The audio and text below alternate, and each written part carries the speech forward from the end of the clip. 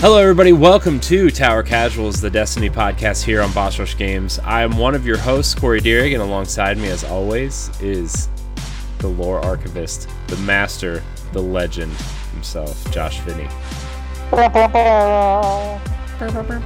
Hi, Josh. Hey, Corey. Josh, we have a lot of people with us tonight, and by a lot, I mean two other people. Two people everybody really loves. Two people everybody loves, adores, once on the show forever. We have the return of Nerd Generalist. Hello. Jesus Christ. Well, guys, this is my last appearance on Tower Casuals. I'm Yeah, sure after that. You can just leave now. Hello, everyone. Also joining us from Arsenal X, our Xbox podcast, is Colonel Panic Joe Wilson. Hiya. Hi, Joe. Oh, come on. How was that better? Because he sounded like a human being. Not a dying turkey in the middle of a highway. I don't know. I live in Ohio. There's dead turkeys everywhere this time of year. Soon to be a lot more. Yeah. Yeah. It's free food. That was a Thanksgiving joke. You don't see many of those. For you foreign This has listeners. been Colonel Panic's final appearance. Yeah. See you guys. I'll see myself out. Guys, lots of Destiny things happening. As We have a lot to talk about. Joe's face just totally lights up, like his face was going into the sun. Yeah.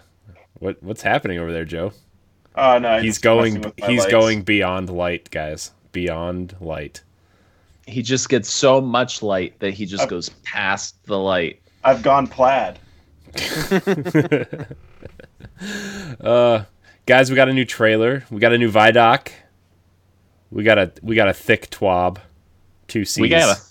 We got Really good. I'm pulling up various things so we can discuss this. I'm very excited. very excited. That trailer, guys, man. That trailer. The Aldrin, the Crow looks really cool. Him teaming up with Osiris is cool. Varix doesn't look well. This might be the end of our boy Varix, guys. He's been gone for so long. It would suck to lose him so quickly. He's been even though he's been off screen for the entirety of Destiny 2, he has an entire lore book dedicated to him. Like, Varix is still a very big player in this universe, but I think this may be it. This may be the swan song. Proceed to airlock. If he does not say dismantle mines, yes, at some point, is this expansion even worth the money? No. I can relive it.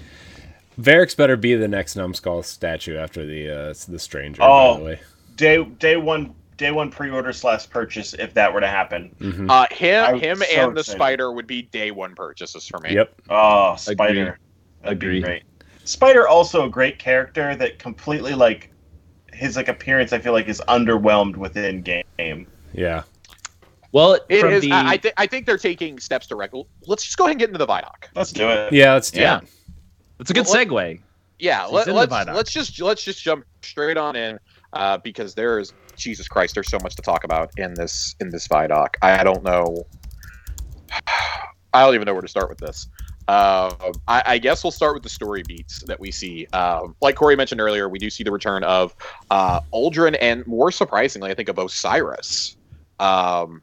And of course, we do see Aldrin's ghost speaks, guys. I'm so excited for this. Aldrin is back as the Crow. Pulled pork talks. He talks. Did they confirm that that's who that was? That is his name. Yes. Yep. Yes, it is confirmed. That's greatest amazing. Ghost name of all time. Yes, he's been searching since the collapse for his guardian, and he finally finds the dead Aldrin in the Dreaming City.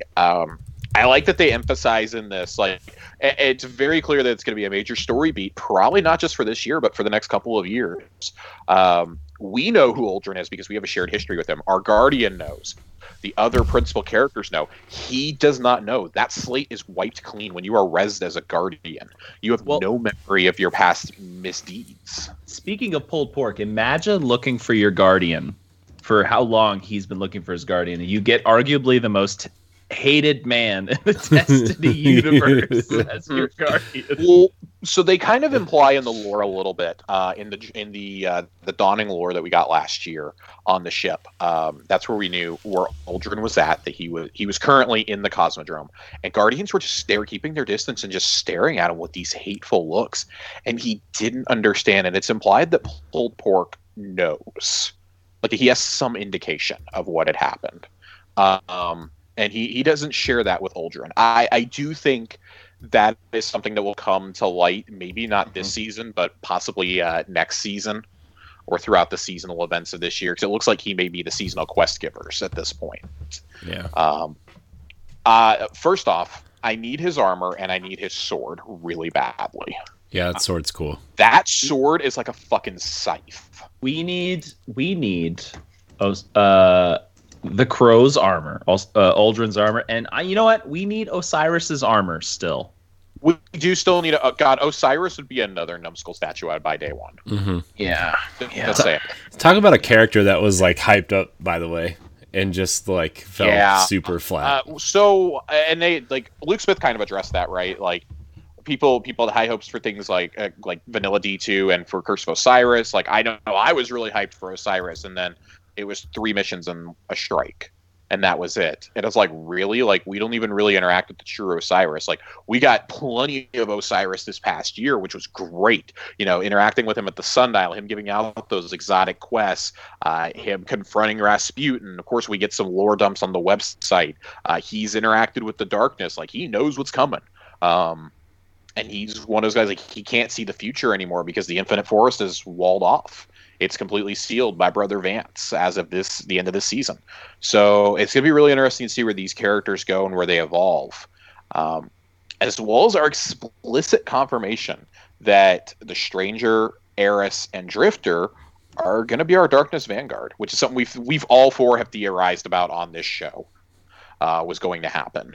Sign me up. I'm in. I'm ready. Mm-hmm. Yeah. Yep. I'll be. I'm ready to pledge allegiance to the Darkness Vanguard. They're cooler than the regular Vanguard at this point. Sorry, Zavala, but I want the Drifter in your place. I'm sorry. I mean, look at these characters. I mean, these are all characters who really like had the foresight to see what was coming. Mm-hmm. Drifter knew like darkness is on its way. Like we got to kind of start like preparing for it in some capacity.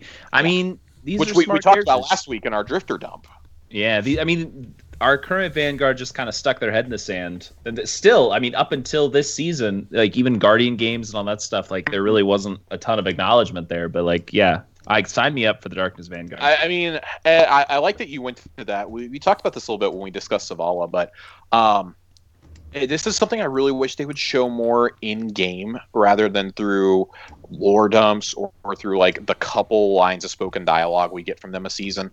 Zavala has really had his faith in the light and in the Traveler shaken, and I think he's going to go the most interesting places of the people left on the tower in Beyond Light, because you got to look at it. He lost the city and almost lost the rest of humanity to Gaul.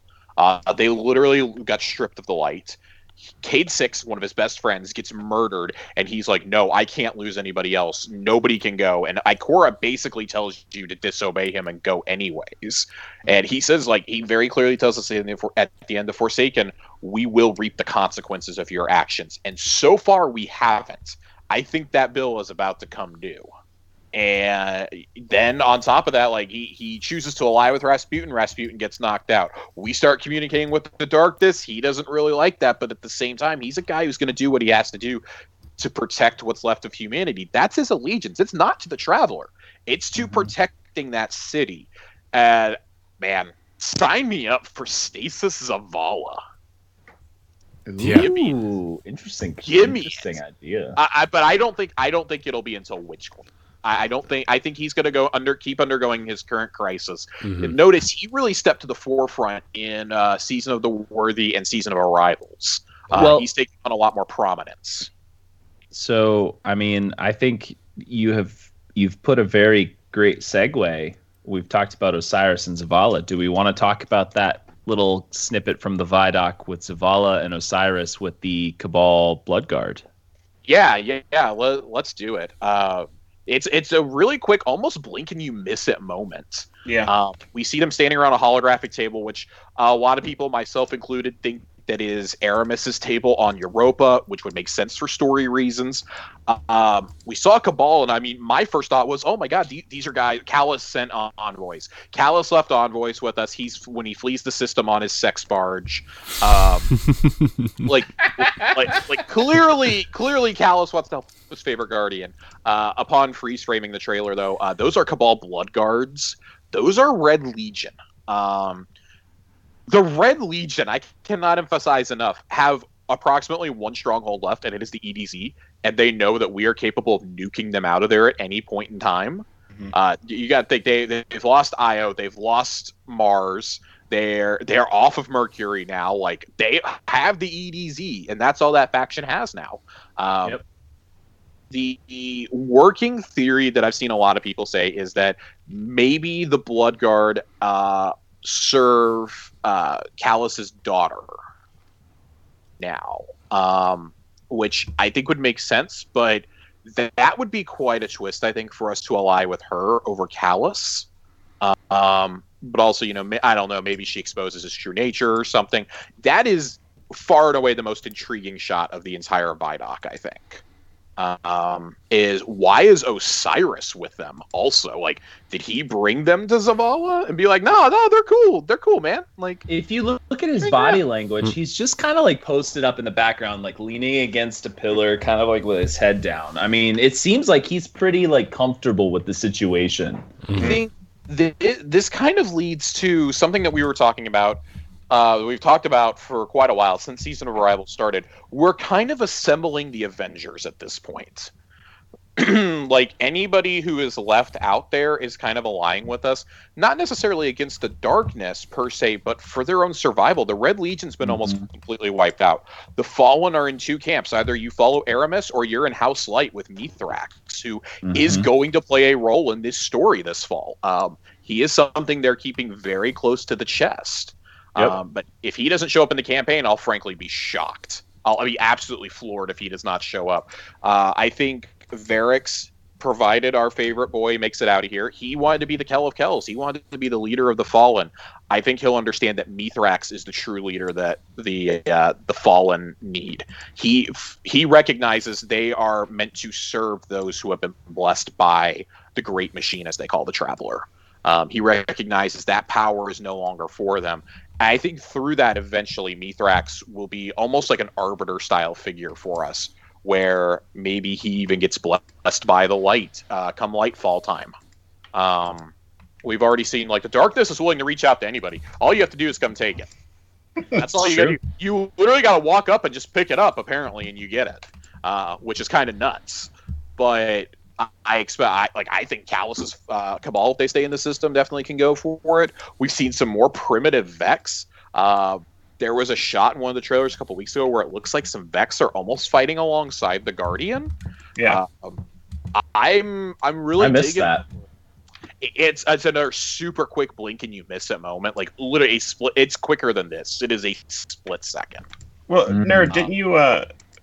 There was that the harpy with legs walking with them through the snow. Yeah, but in another scene where you actually see that more in depth, it looks like you're fighting the harpy with legs because it actually like charges you. I just assumed that there was one that maybe was like just like a friend. I don't know. Yeah, it's like a dog, like a little pal. Yeah. I'm really excited to see what they do here, though, because I mentioned this earlier to Nerd in a side tangent when we were talking earlier today, but they're looking obviously much farther beyond what are the implications of the next 12 months. They're looking at what's the implication in the next 3 years. Yeah. Yep.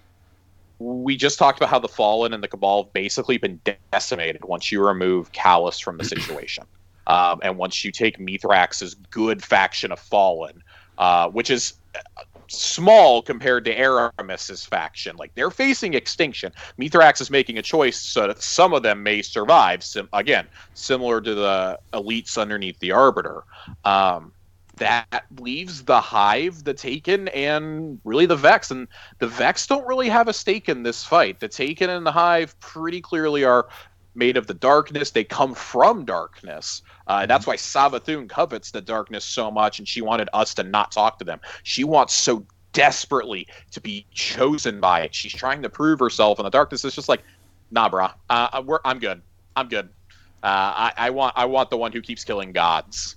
You haven't killed a god yet, so we're not going to talk about that. And on top of that, now you got... segue into this, you got Xivu Arath coming in. When we talk about these long-term plans, we talk about these storylines that are going to play out over the next year or two, she's going to be a big part of that with Savathun. And, you know, it seems like we're going to kind of pick up what's left of these other races and bring them in on our side. Like, the Vex are kind of divided. There's some that are just hostile towards us because we're encroaching on their territory. The Soul Divisive are the only ones that actually worship the darkness.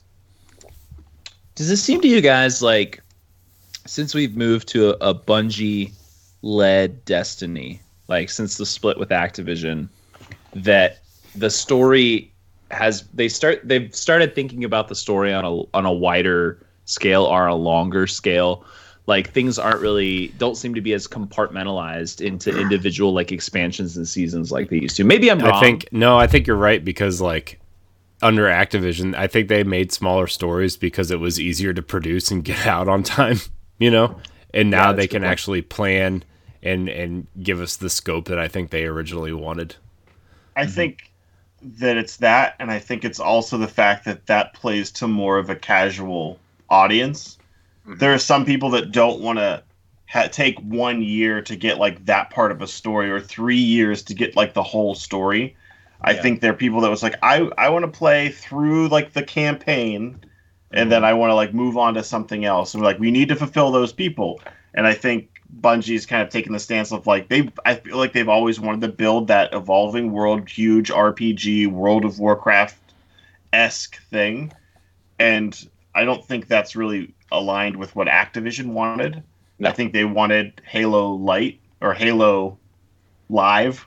Mm-hmm. Yeah, and I think they're finally doing kind of what they wanted to do. That's at least my take, because as soon as those two expansions came out, that were universally hated, I think, by everyone, right? Like, I don't know anybody that likes Warmind. I liked Warmind. Warmind was. I think Warmind, for me, Warmind was the turning point for Destiny 2. But also, like, comparing it to Osiris, it was like leagues better than Osiris. Osiris was just really bad. So I mean, like, Bungie always had those nuggets if you went digging, but I think you're right. Activision wanted a Halo Light, and Bungie wanted to do something clearly with a lot more lore, and they wanted to keep it in-house this time rather than outsourcing it to books and ARG experiences and things like that, like they did with Halo. I mean, like, Halo, like, Reach was an entire novel. First Strike takes place between Halo and Halo 2, and you never know, but it's almost critical to read that book in retrospect to understand the story of where Chief and Arbiter picks up in Halo 2. It's really weird, because I completely agree. So I read a couple of the books when I was younger, when Halo came out, but I really didn't get into it. More recently, I think I've read almost all of them. I'm reading the most recent one now. Yeah. And when you go and play the games now, it plays differently. It's so much better, is it not? Yes, but it plays like it plays.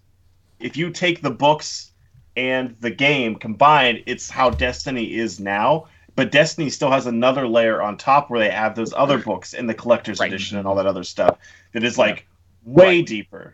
And go ahead. No, that's what I was just gonna say. That was pretty much it. It's just that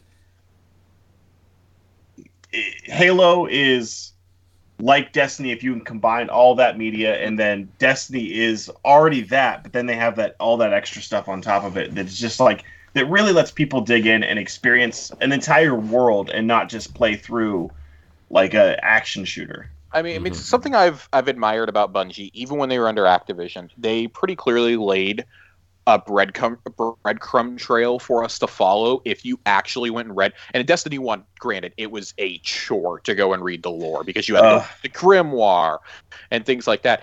With Destiny 2, they at least put it in game, which was better. It still wasn't ideal, but it was better. And I think now we're finally at a system where it's like, okay, this is good. Like, all lore is just going to unlock for people regardless at the end of a season, whether you earned it or not. Basically, unless you're like me and you have to know right now. You don't have to go grind things out. So that means no more like 16 weeks of means to an end or something like that. Because, I mean, we discussed this when we talked about the Osnium Court. They laid the seeds for Savathun and Xivu Arath back in Taken King with the Books of Sorrow. And that was 5-6 years ago now? 5 years ago? Isn't one of the lore books that's out now all about the Books of Sorrow too? Like, I think the first one. The first Grimoire anthology features all of the Books of Sorrow and a lot of stuff from the Taken King in it. Bungie, and I definitely agree with you though that when they split from Activision, I think that's when they went, okay, we can dial this. We're operating at like 60-65% of what we want. We can dial this up past 100 now. We can really do what we want to do. And I think the final leap for that game in terms of storytelling and size of scope and scale is going to come next fall when they can leave behind PS4 and Xbox One. I do think that's ultimately what is going to keep holding them back, and it's no fault of themselves. Like that is what happens. Like, we've never had a console game. Grand Theft Auto 5 is the only other one I think that has had to jump generations, and even that online didn't work on the 360 and PS3. That was exclusive to Xbox One and PS4. Presumably there will be next gen features for that as well. So we're kind of learning as we go. It's not like a World of Warcraft situation where you're on PC for 17 years and you can keep building this game and whatnot. We have to actually shift, and that's why we had a numbered installment when we jumped to an Xbox One, PS4 only game. Do you think when they make the switch to just Series X and PlayStation 5 that we're going to get all of it at some point? Yes. I mean, I know all of it. The Destiny 1 content, all the Destiny 2 content, all the locations, all the I just don't think storage is really feasible though. Like, they were having issues just keeping all of Destiny 2 available, right? Yeah, but but it's like Call of Duty doesn't have a problem, and it's like 100 gigs on it. I think Josh, we were talking about maybe shifting the way they either like a new engine or the way the engine works. And the way that the compression works of all the areas and stuff. Yeah, the compression is the big thing. From what I understand with Destiny is there's a lot of uncompressed audio in the game files. And I've seen a lot of speculation that because Xbox Series X and PS5 are both going to allow you for this, you can install certain parts of games if the developer will let you. I could see Bungie saying, here, you can delete all the language packs except for the one that you need. For example, I could see them allowing for that to possibly make the game smaller. But I do think that is an overall goal of theirs, is to be able to get everything in the game eventually. Because if you want to build this as an FPS, and I don't want to dwell too long on this, but this does kind of talk about the long-term plan that they discuss in the Vidoc is. It's cool that you have the seasonal content. That should only be in here for a year. I shouldn't need to have to go back and still be doing the Menagerie 2.5 years later. I shouldn't have to be going back and be doing Forges 2 years later. That was cool for the year it was out, but once it's been in there and I'm not saying like, oh, something gets introduced in February, let's get rid of it in the fall. I'm saying you keep it in there for a 12-month cycle from the time it was introduced, and like 4 seasons, boom, it's gone. It's out. You've had a year to get in here and experience this content. It's still staying in there. Maybe it's something like there's a high-end activity like Niobe Labs in one of these, and you are not able to get up to the skill level you need at first. You can go through that fall's light upgrade and come tackle it again. 200-300 light heavier, and maybe it'll be more of a century. We talked about the Thorn Quest before we got started. That's another one. Like, even though I got beefier, it did not get easier. Like, it was still a huge pain when I did it. Yeah. these are things, I think they're being conscientious of people, and they've said, like, we don't want to be the only game that you play. We want to be the game you pop and you play with your friends, and then you go do other things. Like, we make the game. We're excited for other things. Does that mean I'm playing it wrong? No, yeah. I think the option is definitely there. Like, it's far and away my main game, but I do have other things that I like to dabble in. It's just having only 3, maybe 3.5 months on seasons, especially for Undying, Dawn, and Season of the Worthless. It was really challenging to try and get it done. Like, you're trying to do everything, and you're trying to get all the lore pieces, you're trying to get the pinnacles, you're trying to get all the seasonal quests done, the exotics, you're trying to do the titles. It starts wearing on you, and you get so, like, I've taken so much of Arrivals off because I was just so burned out from mediocre content. I couldn't enjoy the good content when it finally came. Like, I guess kind of my last thing, like, if we're like kind of going into season, they talk about Season of the Hunts a little bit here, just to kind of circle back to where we were with Uldren and Osiris. Arrivals should be your template season for something that's going to be 3 months long. Yeah. In terms of story, in terms of scope, we got to get away from it being a public event, though. Make it a controlled instance or something similar to the Vex Offensive or the Sundial, because I don't think I can do another public event style activity for a 3rd season in a row. And I have a feeling that's what's happening. If the public event wasn't broken, Arrivals would have been a really big pain in the ass. Like, if you hadn't been able to cheese the Contact public event, I have a feeling it would have been a lot more of a pain in the butt. Yeah, I've done it a lot without the cheese, and as long as you had more than 3 people, you were okay. Like, it was definitely really hard the first couple weeks, and I liked that. I liked that I couldn't just steamroll it. So it's I think they took a lot of the feedback to heart, and something we have to remember about these seasons is they've said they have these developed usually 2 seasons in advance. And they're just finalizing and fine-tuning the season before. Like, I think they were just hoping when they saw the reception to how bad the Seraph Towers were, they were going, oh God, please don't hate Arrivals. Please don't hate Arrivals. And sure, nobody likes Gambit, and this forced you to bank your moats. Bank your moats. Yep. I really liked it, though. I think the banter between Eris and the Drifter, it's funny, but it does add to this universe. Some of the offhanded things they say, like, actually kind of matter. That they're kind of your guides for this season. I mean, we got a dungeon this season. We got multiple exotics that actually mattered. I'm looking really forward to seeing how they do seasons going forward, since Luke said that none of the seasons this year hit what his idea and what the team's idea of a season should be. And so they were going to completely revamp it all. Like, cool. Just don't overload me with Umbral Ingrams ever again. I like how the Vidoc confirms that exotics will now have, like, a truly unique, like, really unique perk, and not to differentiate themselves from pinnacle weapons. No Time to Explain, like, has a cool addition. Yeah, that little, like, remote shooter thing is awesome. That you, like, that's not something you can get on any other weapon. And it's really not like, oh, it's like the best rolled weapon. It's not like a god rolled weapon. It is, like, very unique, and that makes me so excited to see what Hawkmoon does. Because what is it gonna do? Is it gonna, like, it? I feel I will be let down. I'll be honest, if it's just like the other Hawkmoon now.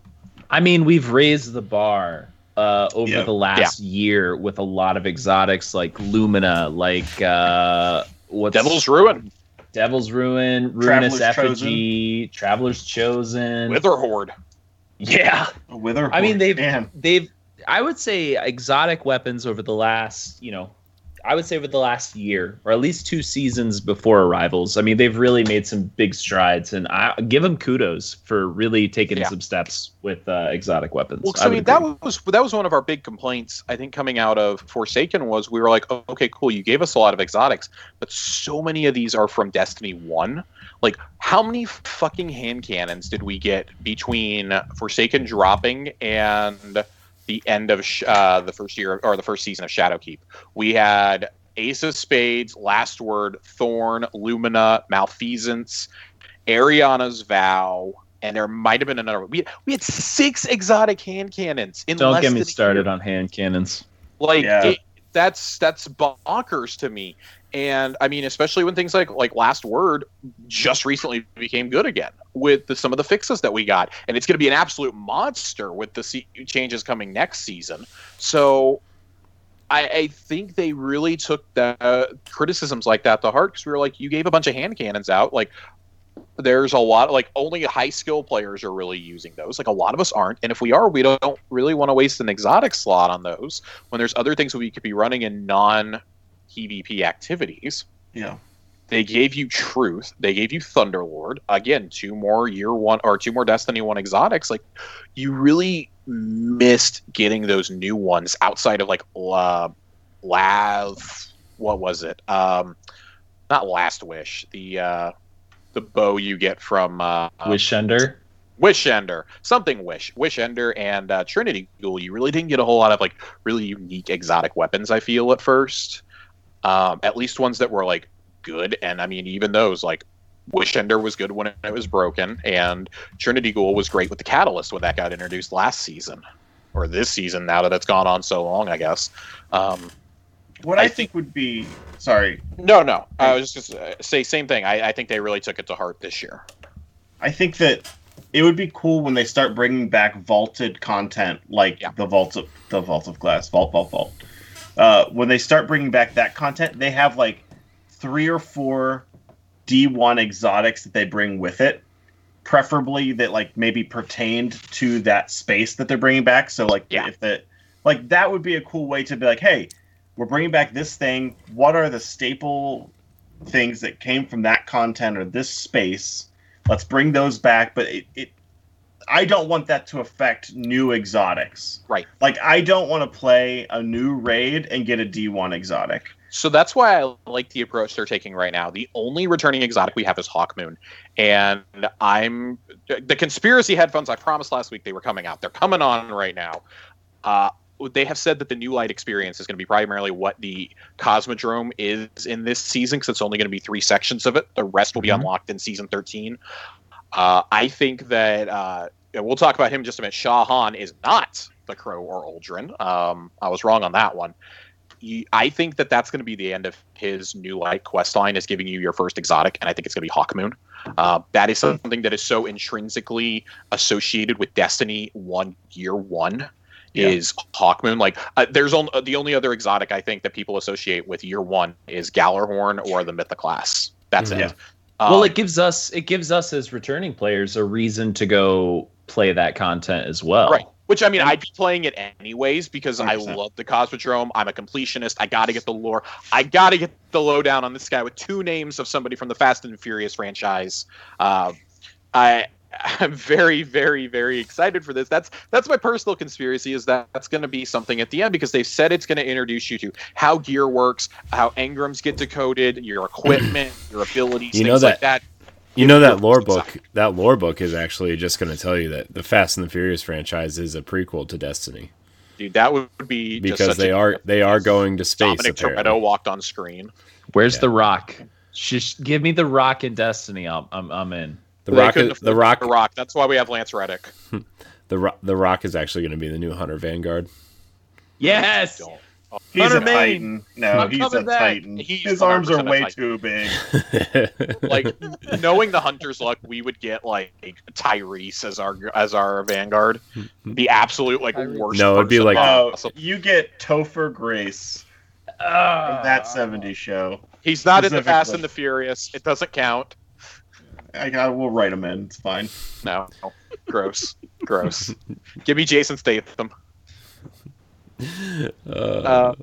So a few other things. So, I mean, I guess let's talk about this roadmap real fast. I got that pulled up. The rest of the Vidoc, it's really cool. They talk about, I'll just summarize it real quick, I guess.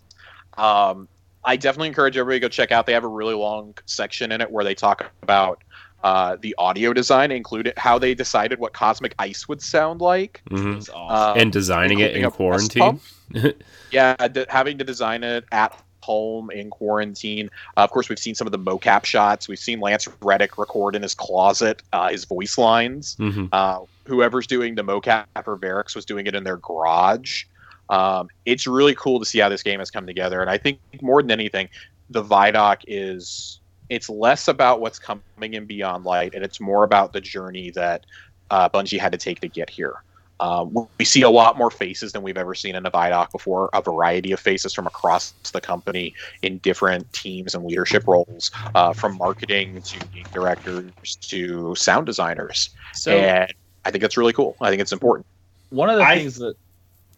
Nope, go ahead. Okay.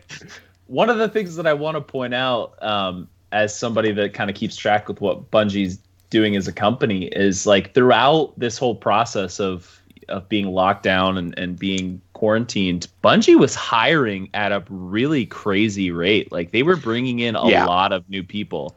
And I think that's awesome. And I think it helps keep the content fresh, like especially as people are being stuck in their homes and might be feeling a little stale in general, just to bring in some new faces. I thought that was really commendable. Yeah. Sorry. Yeah. Go ahead. One of my favorite parts about what they showed, especially in regards to the sound design and people working from home, is that I'm a firm believer that in movies, there was like a generation of movies that you had to be creative to solve problems. You couldn't just solve it by throwing a computer at it or doing certain things. You had to, like, I want to do this. They need to find the most creative way to do that because what we have now wasn't available. And I feel like if you think about the way that they gathered sound and the way, like, recording it, somebody was rubbing like a drumstick across a slinky that was hanging from their ceiling. My favorite one's the breast pump. It sounds so cool. But like they had to. So I'm so. I think that says a lot like about other things about your life, there, Joe. Yeah, it sounds. It sounds like an art project, and you had to find creative solutions for all these things they wanted to do. And I think we're gonna get a better version of the game as a result. I honestly believe that. Absolutely. And I mean, like they went into a little bit more details and things that we've heard about, like the weather system, how that's going to work. And I think this is genuinely a great watch for people who want to know more about game design and how they did this, what they plan on doing going forward. Sure, the stuff at the beginning is really fun where we talk about the new season. They talk about actual Beyond Light. They go into some of the exotics and how those are going to work. Like you get to see the chainsaw sword and some other really cool things. But I think at the end of the day, this is a love letter to the fans and ultimately to the studio, really. This, like, Bungie should feel proud for what they've managed to accomplish in quarantine with an ongoing live service game. Like, we've seen even World of Warcraft has had to get pushed back. They had to do a last-minute delay to next month. Bungie is not the only one having to do this. We've seen CD Projekt Red has delayed Cyberpunk several times this year. Yeah. So I can only imagine the stress that must put on you when you have one game that is your moneymaker. You don't have other things coming in, like you don't have that Diablo revenue, you don't have that Call of Duty money coming in. You literally have Destiny 2, and you have to make a 3-month season last about 6 months and some change. Or 5 months and some change, excuse me. It just feels like it's been 6 months. And thank God this was not a lackluster season. Like, they were actually able to kind of pull it off. And, you know, the whole thing, I think adding the raids in as one of the triumphs for Moments of Triumph really helped with that. Oh, yeah. That easily prolonged my participation in the season by at least a whole month. A whole month. Yeah. I would have quit. It is unlikely I would have actually done the Solstice armor had it not looked as cool as it did. I think they hit the mark on a lot of stuff. They missed it on others. Festival of the Cost. But, you know, that's to be expected. Like, not everything's going to be a 10 out of 10. And I think the community has finally started to understand that as well. So, guys, any last thoughts on the Vidoc before we jump into this seasonal schedule real fast? Jump in. I'm just really excited. This Vidoc and then the launch trailer had me just so hyped. Like, we're gonna hit the launch trailer here in like 2 minutes. We're gonna get to the launch trailer. I'm really excited to talk about that one too. So on launch day, you get, of course, the Beyond Light campaign. You're going to get the Stasis subclasses. You're going to get the Salvation's Grip grenade launcher quest. That is one of the exotics that we saw. It is thought that this is an actual quest, and this is not the season pass exotic. The season pass exotic is thought to be the exotic shotgun that we have not seen yet, Duality. So that's really cool. Also, of course, Europa, the Cosmodrome experience, new seasonal armor, and exotic weapon, Duality. There will be a new strike added to the playlist, which is the Will of Crota. Yeah, good old Omnigul is back. Lost Sector, new Lost Sectors, artifact mods, Triumph Shaders emblems, and then, of course, later on in the season, we'll get Iron Banner and the Dawning. You will get something unlocked called the Empire Hunts on day one, and we do not know what this is yet. This is not the seasonal event that they talk about in the Vidoc. This is completely different. I think this may be like hunting down, similar to how we used to hunt down escapees from the Prison of Elders. Maybe this is something that Spider gives us. So some weekly quests he gives us to go do, as well as to strike on Europa, the Glassway. Then they say 11:10 through 1:12, uncover Europa's secrets. Personally, I think this is going to kind of play out like the Moon did last year. There was a weekly quest every week that gave you a lot more lore about Eris's fire team, and ultimately led to you being able to start the Xenophage quest. I could see something like that happening. Maybe this helps lead to the return of the Prophecy Dungeon, which we know is coming back before New Year's. Added weapons will be added to Trials Weekend 1 on the 13th. So, I mean, I'll never see those, but that's still cool for people who can go flawless. Not with that Trials. attitude. Oh, dude, listen, it's not. It's absolutely not happening. No, let's do it. Let's flawless this. Let's do it. Let's do it. We'll all take turns. It'll be fine. The most curious thing I think listed here is on the 17th. We're not going to get the seasonal mission on day, which I think is good, by the way. I think that's good, and I think it's kind of like what they did with Undying last year. They didn't give you the Vex offensive right away either. This is a smart move. They're going to let you focus on the story content for a week first, and then they're going to throw this in. So you're just not overwhelmed. Because I think especially new players will be overwhelmed. Like, oh my God, I've got New Light. I've got Beyond Light. I've got the Beyond Light quest. And now, oh my God, I've got seasonal stuff too. Like, I can't handle this. Plus, won't they have, like, Forsaken and Shadowkeep aren't going away either, are they? No, they're not. I guess I'm just saying people who, like, only buy Beyond Light. Yeah, no, who have Light for. Yeah. Or if you have Game Pass, you get it all. Or if you, dude, if you have Game Pass, you're still going to be overloaded. I'm already trying to help friends figure out game plans. I'm like, just get in and do Forsaken and Shadowkeep now. Don't wait on them. Just do them now. Yeah. Go back and do Beyond Light later on if you still have questions, or New Light later on.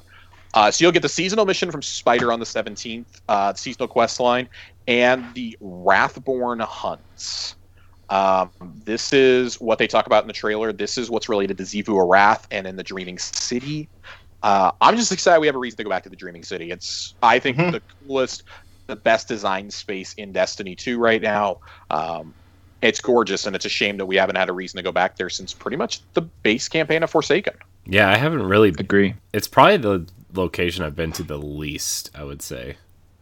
If the Tangled Shore did not exist, I would agree. Yeah. Or Mercury.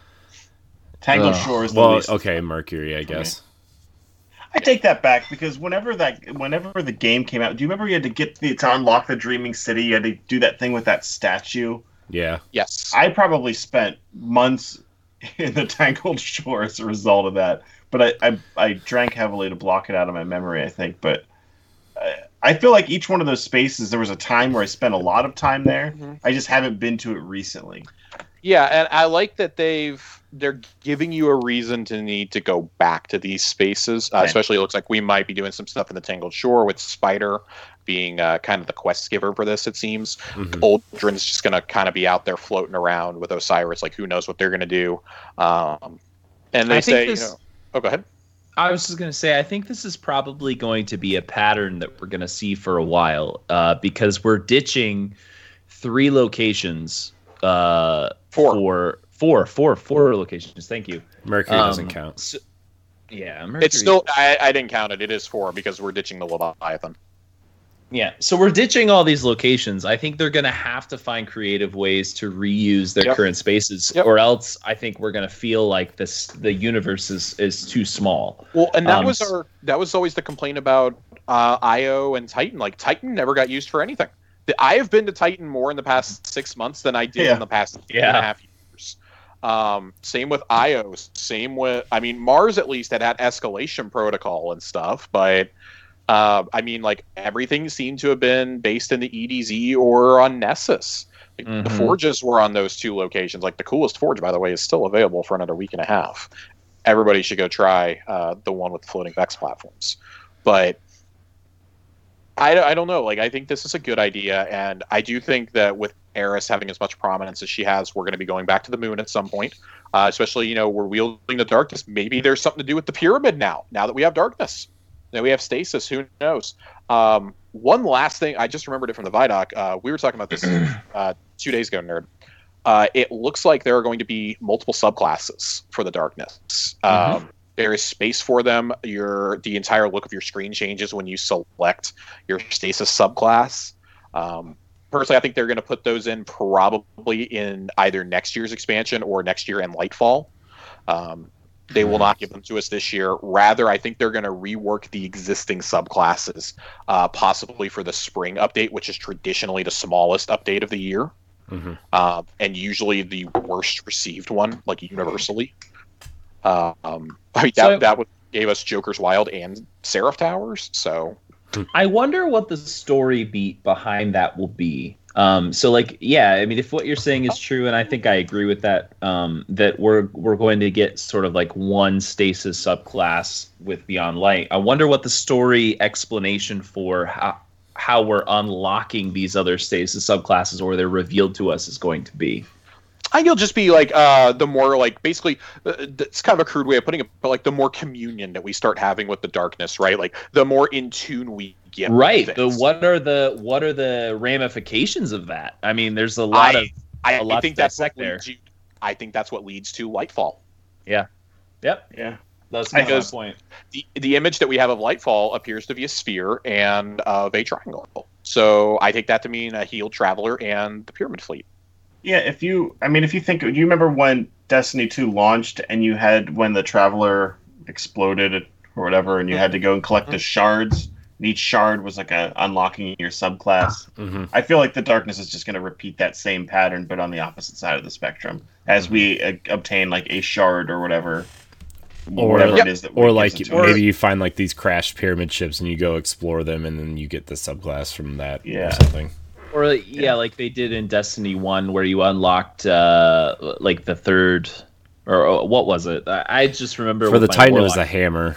It was you went to like one of the multiplayer maps and like those quests were really cool from Destiny 1. The ones that unlocked the extra subclasses, I remember. And they did a cool thing with the Solstice, because remember the Servitor was the first time where it split.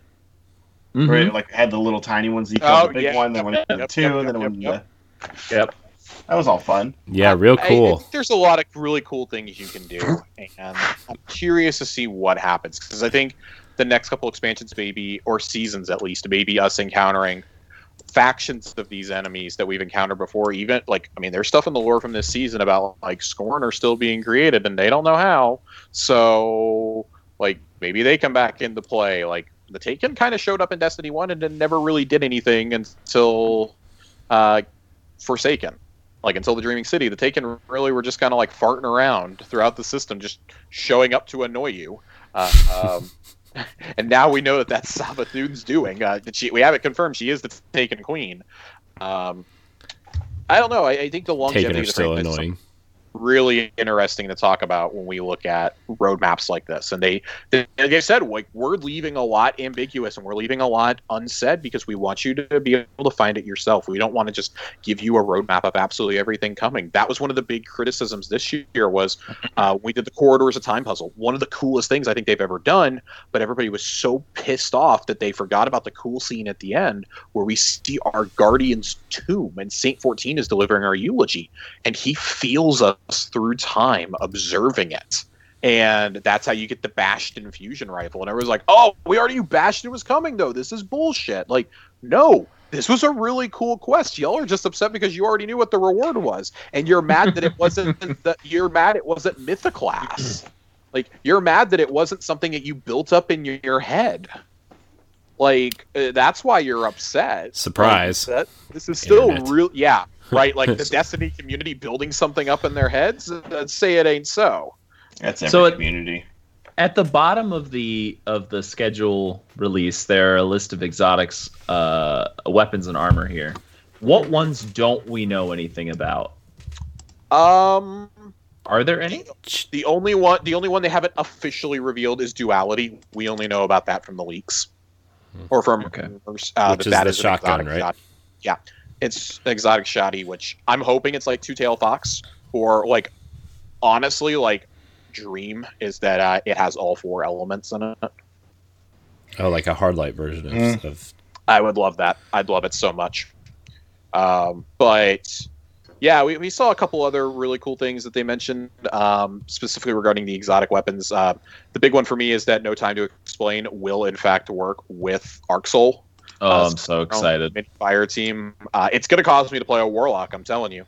That is my most hyped weapon and build potentially from Beyond Light. Is that one right there? I actually played as my Warlock this week to try to get used to that character again, because I was like, I want to. I actually played around with the idea of going back and playing at least through the Red War campaign with my Warlock. But I don't know if I'll have time or really want to after that first couple missions. I'll be like, I remember how long of a slog this was. Yeah, no, I'm not doing it. The only one I would want to do is the final mission, where you're running through the city and then you climb up the ship to fight Gaul again. I really do like that one, but I can't bring myself to do any of the others. Yeah. But yeah, I mean, that's about it for the seasonal roadmap. It looks sparse. We know there is more, but they're like, yeah, we're not telling you anything beyond the Dawning starting on the 15th. Like, this season is supposed to go until February. So the back half of the season, actually everything after the first month, is being kept kind of ambiguous right now. And I like that. The one thing I know a lot of people were kind of complaining about, and I know like we got a whole thing about Trials, but there was no like real talk about love for regular PvP like Crucible or anything like that. There were some people complaining about that, and well, Iron Banner's coming in December, right? That first week of December. Yeah, I feel like that's like right now Bungie is the Homer Simpson, just kind of going into the bushes with that. We talk about this all the time, but it's just like I feel like sometimes Crucible is fun in Destiny, but ultimately, like, Destiny is just not a PvP game. I mean, it is. But if I want to play multiplayer, I find myself going to Halo, honestly. I'm going to play Halo, or I'm going to play Call of Duty, or any of the other millions of shooters out there that are like just competitive. I feel like Destiny, when it comes to that space, should just be more of a fun game, which is why it gets always better when you get like your faster super and stuff like that, when they have those events where you can do stuff like that. When it's more of like a power fantasy, you playing versus other people, I feel like that's when it's better. That's also when it's most frustrating if you don't have a good build or you're not up to light level or something like that, which is just kind of why fundamentally it doesn't work all the time. I agree with you, but the problem is they feel like the need to inject it into other elements. Like, okay, so this is a great example. I mean, we've been going through and doing all these kind of leftover exotic quests to fill these out before the season ends. Almost every exotic quest that you do, there's some PvP element to it. And like, if you're going to push people into that part of the game, you've either got to like assume responsibility for that and really like put forth the effort. And look, I'm not a PvP guy at all. And I hear a lot of people complaining that it's not like a focused on part of the game, but I agree with you in that respect. Like if you're going to force people into that, you've got to put effort into that, or don't force people into that part of the game. Yeah. Yeah. I feel like the thing I don't like about the PvP quests, like the parts of those quests either, is like a lot of them are tied to like percentages, and then if you're not good at, like, if you're not used to PvP, like you get percentage taken off when you die. Like, I think that's like a huge thing that I just like can't. Yeah. Oh man, so that like whenever there's a quest and it's like get 25 sniper kills in Crucible, they might as well just be like, go shove this pineapple up your ass. And be like, that's just not gonna happen. Right, and they heard that feedback, and I think especially in Shadowkeep, we saw that change for the better to non-existing quests. That is, you had multiple avenues to do some of these things. Like if you primarily play Crucible, here you go. If you primarily do PvE or God forbid Gambit, here you go. I think that's how some of these exotic quests should work. Like unless it's something intrinsically meant to be only used in that activity, but like the exotics that we've seen so far, I mean, I think we're pretty much all in agreement that they're mainly going to come from engram drops. Like I personally do not think that we've seen the I don't think that we've seen the raid exotic yet, unless they're pulling a real big fast one on us and Duality is not a shotgun and that ends up being the raid exotic, which would pair with Divinity from last year. Who knows? But I definitely agree with you guys. Like PvP is something that has been a sore spot in this game for a long, long time. Crucible has felt woefully neglected, and I think they've taken steps to address some of those. Bringing back Trials was a good first step. It's just Trials is hopelessly broken on PC. Banning Perfect Aim was a good start. It just took way too long for that to get taken down legally. I don't know. I think parsing it down to only have a handful of modes rotate instead of like 8 different modes is going to help a lot too. So maybe people don't feel as pressured, I guess, to keep playing Control. It's like, oh, you can play Control, or you can jump into one of the rotators. You can jump into Clash. You can jump into Showdown, or you can do Mayhem. Like those are going to be the 3 that are up. Momentum Control will come back at some point during year 4. I think that's a good strategy. Of course, you still have the Iron Banner, which I'm dreading the first Iron Banner with stasis powers. I don't want to get frozen in place in something that actually matters. But I don't know. I personally really enjoy the Crucible, but I definitely understand there is a small portion of this community that loves PvP so much, and they are very vocal about we do not get enough love.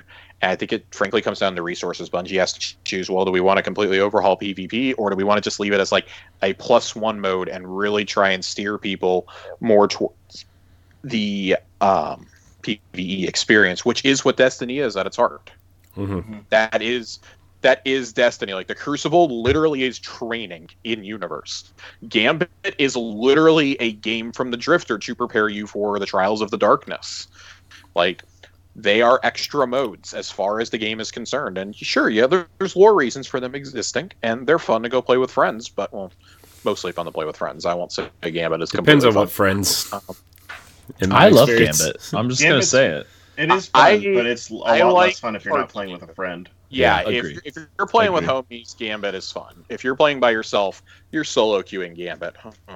I was solo queuing Gambit yesterday, and I wanted to rip my own spine out. Yep. Like it's just like, why is no one banking moats? Why am I waiting on one moat? Why is no one invading? And it's just like, I can't do all of this.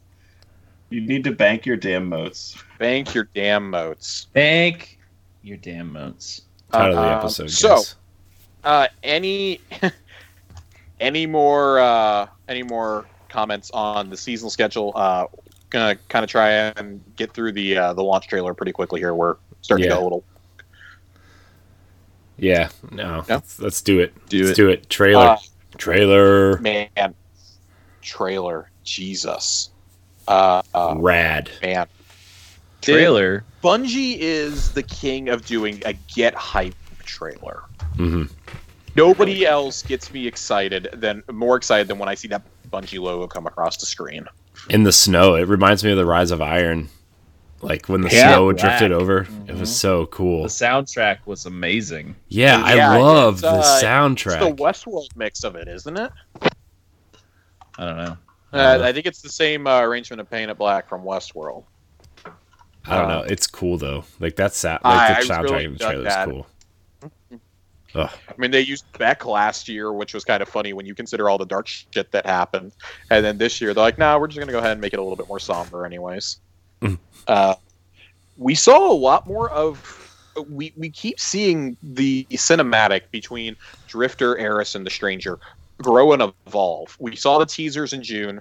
We got this is what I brought you here to show you, and we see them seeing the pyramid in the ice, and we all go, "Oh shit! Like that's so cool! That was the reveal trailer." And now we see them saying like, "Oh, and here's our guardian right on time." And then the three of them are fighting with stasis powers. Yeah, they like, already have stasis. That was the thing that I saw. Seeing the Stranger have stasis. Yeah, baby, let's go. Yeah, it was cool. I'm excited. And like them using them to throwing up an ice wall. Like them using them together too, like comboing off each other was really cool. It was awesome. I was cheering. I was cheering watching that. I know they can't hear me. They're fictional characters. That was dope as shit. I loved it so much. They're my best friends. Your only friends.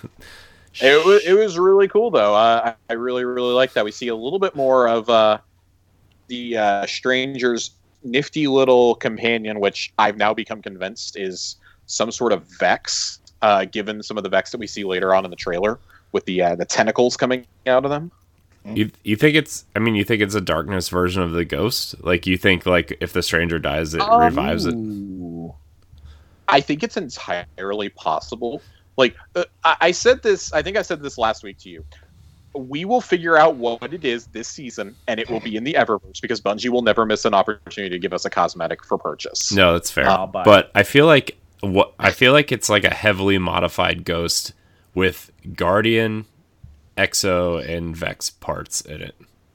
They have confirmed it is not Ghost. That it is not a Ghost of any kind. Luke Smith debunked that the day of the reveal. Well, then guess what, guys? I was wrong. Everyone gets a pizza. You heard it here. Corey was wrong. I'm gonna hold you to that. You can't make that claim and not follow through with me. Don't threaten me with a good time. Yeah, I mean, we see a little bit more of what we presume to be areas of the Deepstone Crypt, things underneath the ice, the supers in action. God, the Hunter axes look so good. So one of the things that I really like about both the Vidoc and the trailer is they keep showing us pieces of the raid, but they haven't told us anything about it. Really, they have said that the raid trailer will come after launch, I believe, which is fine. Which is honestly like totally fine with me. That was some of my beef with like some of the past like pre-expansion trailers that they've done is they've kind of revealed a little bit too much. Like with, I mean, to a lesser extent, but with Forsaken, they kind of told us a lot about the Dreaming City and a lot about the raid going into that. I like with this, they're showing us just little bits and pieces and letting us guess about it, and then that's it. They're not really giving us a bunch of like content about the raid specifically. Mm-hmm. Yeah, I like that a lot too. And if theories pan out, it would make sense to keep a lot of that a secret right now. To not set some unrealistic expectations for people who will only be playing the strikes and the base game and whatnot. We've seen some of the lost sectors already at this point in this trailer and in the Vidoc. Definitely think we've seen a little bit of the strike. I'm genuinely curious to see what they do with this design because they're touting it as their biggest area ever that they've done, and there's stuff above the ice and below the ice. So, like, that the entire city that Clovis Bray founded is below the ice. So, who knows what we're going to get to explore and see. Like, I'm hoping for a place that is as rich with secrets as the Dreaming City was. Mm-hmm. I feel like it's going to be. Especially, like, the way they're, like... Don't make me go to the fucking Ascendant Plane anymore, please. Just the way they talk about the stuff that's below the ice. You know, it's just, like... I feel like there's so many layers to this location that it's just gonna be, you know, and everything in the trailer seems so contrasty with itself. Like when you look at them on top of the ice, you're like, okay, I have an idea of what it's the ice world. It's like the classic snow level of any video game, and then you're like, oh no, it's not, because there's also like this broken down city, but then there's also like these high tech places. Like because the Dreaming City has, like, I feel like one look throughout, unless you go to the Ascendant Plane. This location looks like it has 3 or 4 different looks to it, which is really that's what's exciting to me. Other than the music, music as well. And maybe that's how they're getting around like only having 2 new locations in a major expansion. You know, like well, this one location has all these different looks to it, and you know, they said it's their biggest location thus far, right? Yes. So, I mean, and they want you to play the. What were you saying, nerd? I was gonna say is one of the like common tropes in like MMO games is you provide like a big zone, but you kind of space it out based on like the content you're providing. You have like your low level area of that specific place, and then as you gain like more power, your story like takes you away and then brings you back to like the other place. Maybe they're going to be doing something like that, like where we're going to start on top of the ice and then we go away and do something like on, you know, Dreaming City for a little bit, and we come back and we go below the ice. Maybe there's potential there. Maybe. Yeah. I just hope there's more than one fast travel point. Why? You don't want to start in the same place and drive your tiny sparrow all the way across the map? That is one of my biggest complaints about the Dreaming City. I hope we don't get sparrows. I think they should just take them away. Make us walk everywhere. I hope we get snowboards. Oh, no. Snowboards. I didn't think it's tricky. 1080! Do we think that we're going to trudge through the snow like that one clip showed? I'm gonna. Yes. Once. At least once. I hope so. I hope I can look down and see the footprints. Correct. Like in Tomb Raider when they made that such a huge deal in Rise of the Tomb Raider.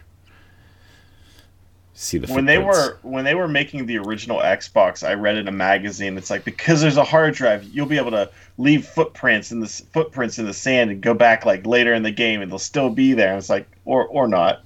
That's not how hard drives never gonna work. be a thing.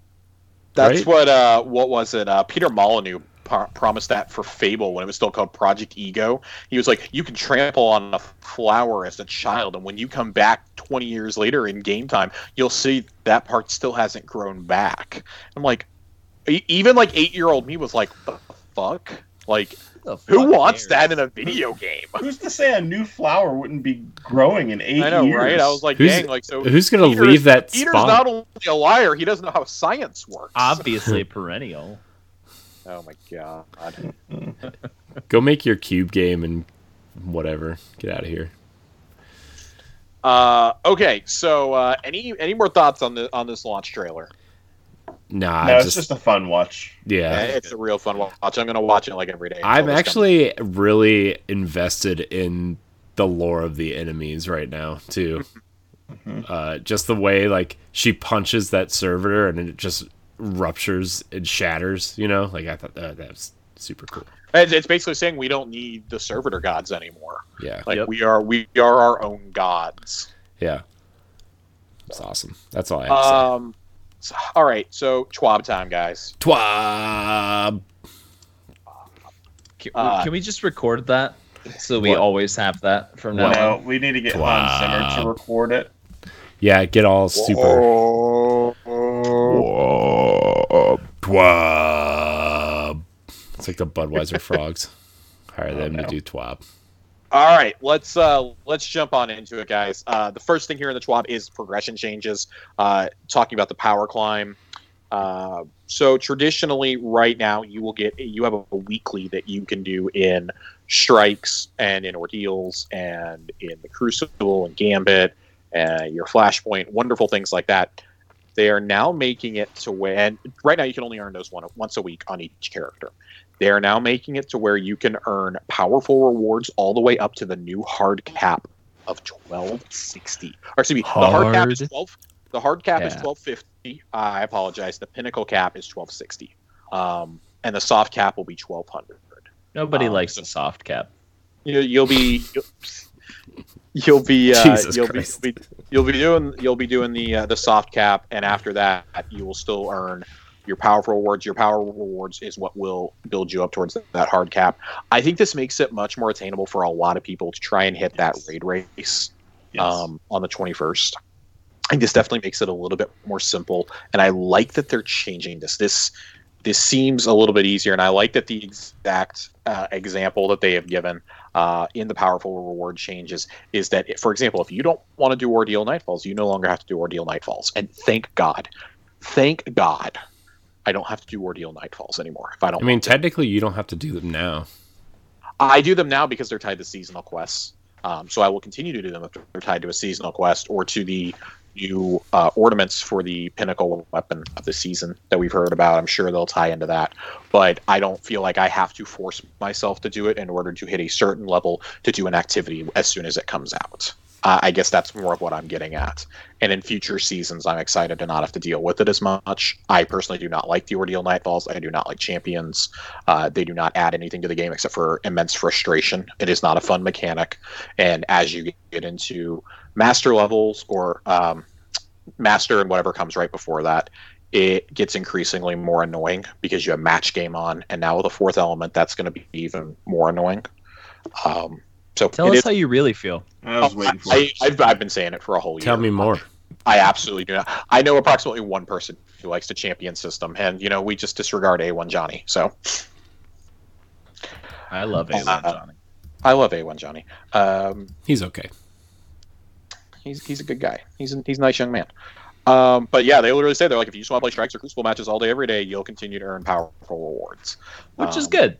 I mean, let people do more of the same things that they want to do. They say it is quicker to go do your powerful reward sources, but I like that. Okay, I don't have to go force myself to go do Garden of Salvation, for example, to get a powerful drop. I can go hang out in Strikes, or I can go hang out in Vanguard Strikes, or in Crucible, or in Gambit with a group of friends, and earn. It may be only like every 3 or 4 matches I'm getting a powerful drop, but I can still grind out that way and not completely hate my life. Yeah, I think it's important. Like, if I have a day that I want to play Destiny, like right now, like I will literally play until I do the stuff that I have to do, and then I'm like, okay, I'm gonna quit. And it's just like I would potentially spend more time in it, but I might not have time next week. The whole like time gated thing, like where it's like I've exhausted what I can do this week, is not a good system to enable people to play that they want to play. And yes, some people will absolutely grind and get rid of everything within the first couple days, like and be at like max power, because that's what people do, but they should also be able to do that. Yeah. I think this makes playing in that gameplay loop, especially in the opening weeks of a season, when we're trying to explore everything, we're trying to do everything, a lot of quests will require us to go do multiple different activities. This makes it rewarding. Also, for those who may accidentally claim their powerful rewards early because they completed 4 matches, like me, you can still earn those. It's not like the ones where you go back to the tower and you can just decline. Like, when you finish your 3 strikes for the week, it dumps that right into your inventory. I think this will help with that also. Like, oh, you got it, and it's so early on in Beyond Light, you didn't want that. I got to go fire up some alternate characters now. Like, no, you can keep playing on your main. I like that a lot. The next thing that we get to, they talk about tokens and collections real quickly. They say gear received from collections and turning in tokens. So at Shaxx or at Zavala, not at Drifter, because Drifter's never had tokens, will have lower power than in previous seasons. I guess they don't want you just spamming tokens. I mean, I've seen some streamers that have already saved up like 15 to 20,000 Vanguard tokens or Crucible tokens ready to just spam them for gear like we did in Shadowkeep. And they're like, no. Like, it's not going to work like that anymore. Go ahead. I was going to say, so I don't understand really the point of the token system anymore. Like, I know that at a certain point, with like, especially with Shaxx, there was like certain weapons like went into the loot pool at a certain point, and you can get different rolls on them or something. But like, I don't know. Go ahead, see if you let me know what you think. So, to my understanding, there's a vendor refresh happening this fall, and so like, I don't see a problem with the initial light being lower, because if it has the stats that I want, I'm going to infuse it. Mm-hmm. If it's the roll that I want on a gun, I'm going to do that. That way, I'm going to get 99% of my rolls, like I always do, just through playing. I don't turn in tokens. I've got so damn many tokens sitting in my vault or in my inventory. I just want to delete them all because I don't care. I legit have not turned any tokens, I don't think, since the first week of Shadowkeep. I just don't see it. Like you, I don't see a point in it. But if they have weapons that are worth grinding the roll out on, for example, Outrageous Fortune with Spike Nades is one of the better Spike Nade launchers right now, and it goes forward with you, unlike some of the others. So I was going to turn in tokens to Zavala until I got it, and I got it in my first world drop after Season of Arrival started. Cool, didn't need to do that, but that is a Vanguard weapon, for example. What they say here is gear bought through token purchases is going to be 20 below your power level, and collection buybacks will be capped at 1050 power. So basically they're saying, cool, you can pull that out of collections, but you're still going to need to infuse something to get it up. So is it worth pulling that curated roll, or should you just save it in your vault and just move it over? So I think, like, for those of us who just like delete exotics and are like, we're in an activity where this exotic would be useful, I'm going to buy it between Gambit rounds. Like, nah, you might still need to infuse that. You're in a strike, you might need to infuse that. I don't know if this applies to exotics. I'm just kind of using that as an example. I'm assuming that it works the same way. I would too. But I like that, and I'm taking that to mean pinnacles. Like, if you pull your Braytic Werewolf curated rollout, for example, it's going to be capped at 1050. You better infuse that sucker up. I don't know. I don't see a huge problem with this ultimately. It's just maybe keep resources on hand and don't, spend everything. Keep some blues on hand. I don't know. I guess my argument, and we don't need to talk about it anymore because it's really not super relevant, but it was just like I was kind of arguing against the whole token system as a whole. Oh yeah, no, I fully agree, completely agree. Token system needs to go away. They desperately need to rework that, and we're getting to that. I believe that they're actually getting rid of some of the tokens. I think they mentioned that later on. In the economy changes, which is the next section, materials with no home. No changes to the currencies of the planets that are going away in this season. You'll be able to continue to spend them at vendors normally. But starting in Season 13, Phase Glass Needles, Alkaline Dust, Simulation Seeds, and Seraphite will no longer be accepted by vendors. For those of you who still have unspent stockpiles at the end of Season of the Hunt, Spider will offer a small Glimmer exchange to take them off of your hands. But you'll realize the best value by spending them before that point, so turn in your stockpiles before the end of next season. I kind of wonder what they mean by this, because 3 of those vendors are quite literally dead. They are actually dead. They are not just chilling on those planets. They are dead. Well, can't you trade them in for, like... Spider. I mean, well, yeah. Not just Spider, but can't you trade some of them in for, like... what do you... Like, the infusion cores or whatever at Banshee or whatever? Yes. Yes. Oh, yeah, that's true. You can trade them in for gear drops now, too, as well. They might be saying, like, hey, go trade them in now as well, before these... Yeah, I'm not sure. And then other tokens will be removed from your inventory at the end of Season of Arrivals. Some, like faction tokens, have not had a purpose in quite a while. Like others, like expired ramen coupons, never really had a purpose, but held sentimental value. We know it will be hard to part with those, but it's time to let them go. No, it's not. I'm going to print mine. Let me have it. That's what that people were yelling at Damage about it on Twitter, and he was like, nope, they're going away. It needs to happen. Accept it, print it out, frame it, put it on your wall if it matters that much to you. How rude. I'm going to create an Etsy store with all of the things that were being dismantled, and I'm going to sell a physical version. That's so. Doing it right so now. Some of the things that are going away that we weren't quite sure that are for sure going to go away: Faction Wars materials, the ramen coupons, dance party keys, 5 of Swords challenge cards. All bounties and quests from Season of the Forge, Drifter, and Opulence, all ritual and pinnacle weapon quests this year will become available in our Monument to Lost Lights exotic archive. I do wonder if that means things like Mountaintop and Reclusus quests, or maybe not, because they are tied to triumphs more than anything. Adventure tokens, Ludapalooza keys, Lost Memory fragments, notes from Cade, Cade's treasure maps, all Gambit synths, Gambit moat, Gambit Prime moats, obviously. Yeah, there is a lot of stuff that is going to leave. Which remember Faction Wars? Remember Factions?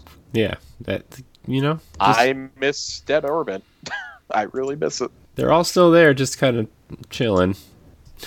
Yeah, what's her face from Future War Cult's just sitting up in that little like that little hallway by herself, like she's just chilling in that room by herself, like. Right.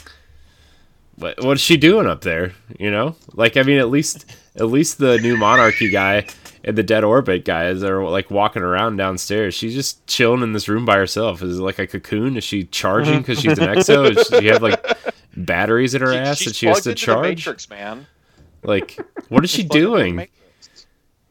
Get out of there. Socialize. Be. Yeah. I don't know. Moving along. She's not eating sandwiches. I'll tell you that. Go on mute.